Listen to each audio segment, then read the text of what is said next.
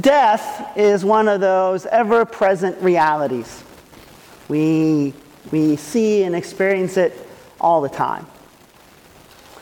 And for some reason, our culture doesn't really like to acknowledge this reality. We try to keep ourselves as separate from death and the dead as we can.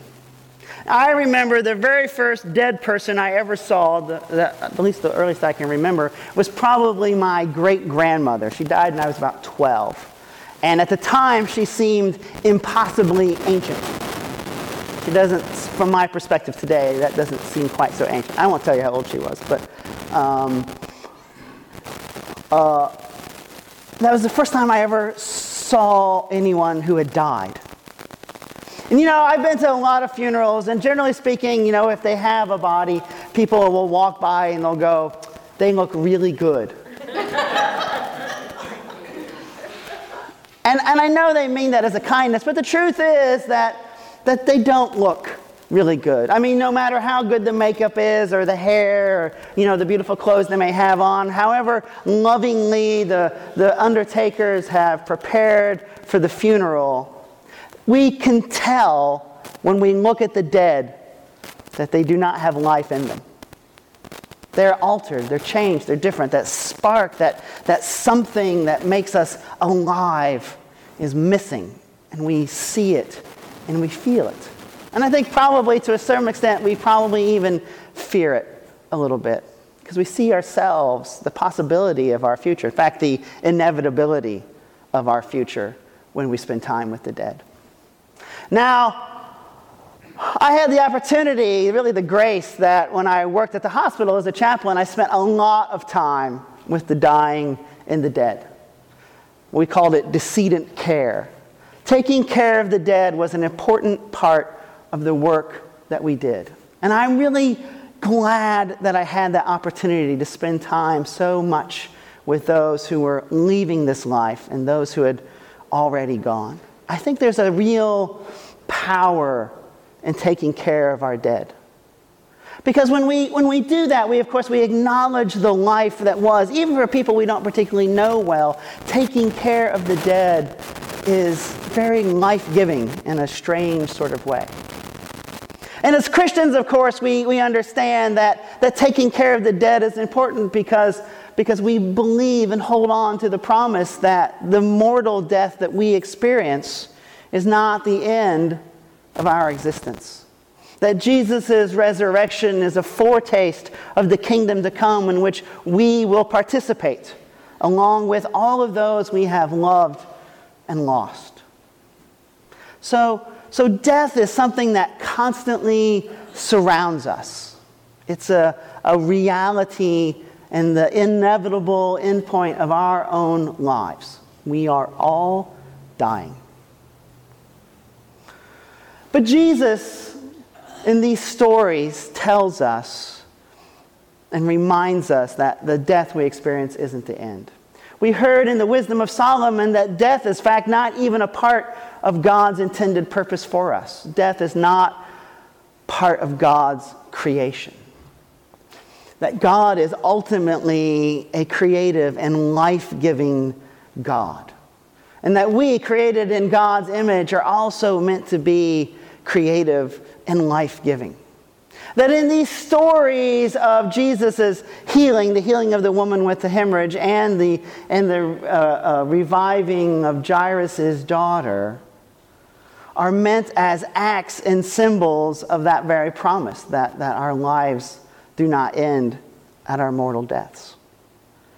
And so it's important, though, to remember that Jesus' resurrection and his promise of salvation is not about me as an individual or you as an individual. It's not about our individual transformations and resurrections.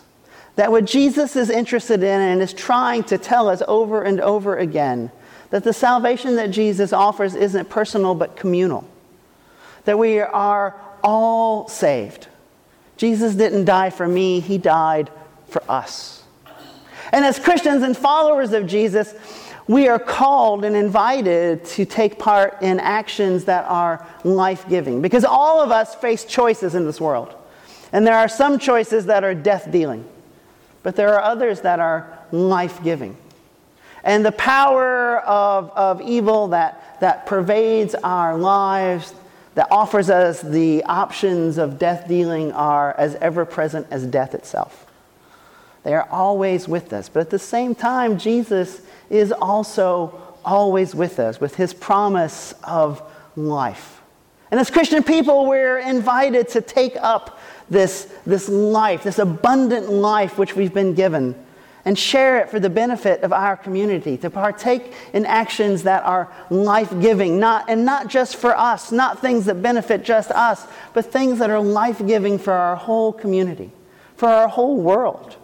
We're called to be stewards of the creation, to take care of the environmental resources that we've been given so that the abundance that sustains our lives will be there for all future generations. We are called to look after the needy in our community, to share from the abundance which God has given us and entrusted to us, so that everyone we encounter might not know want or privation.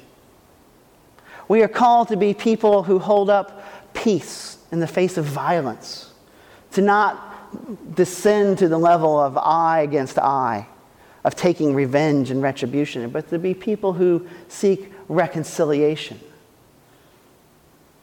who seek justice and not oppression.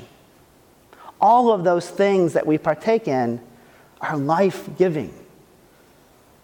So they're from God.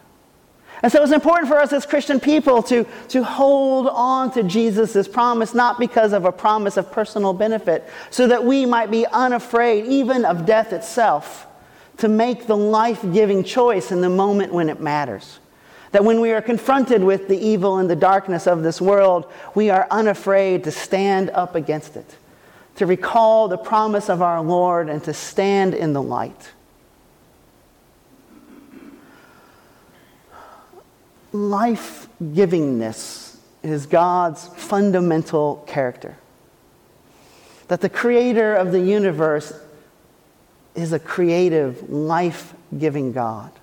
And when we participate in the life of God as followers of Jesus Christ, we also are entrusted to be bringers of light and life in the world, to be creators, to seek the good of not just ourselves, but our neighbors, to love God with our whole selves, and likewise to love our neighbors. That's Jesus' command to us.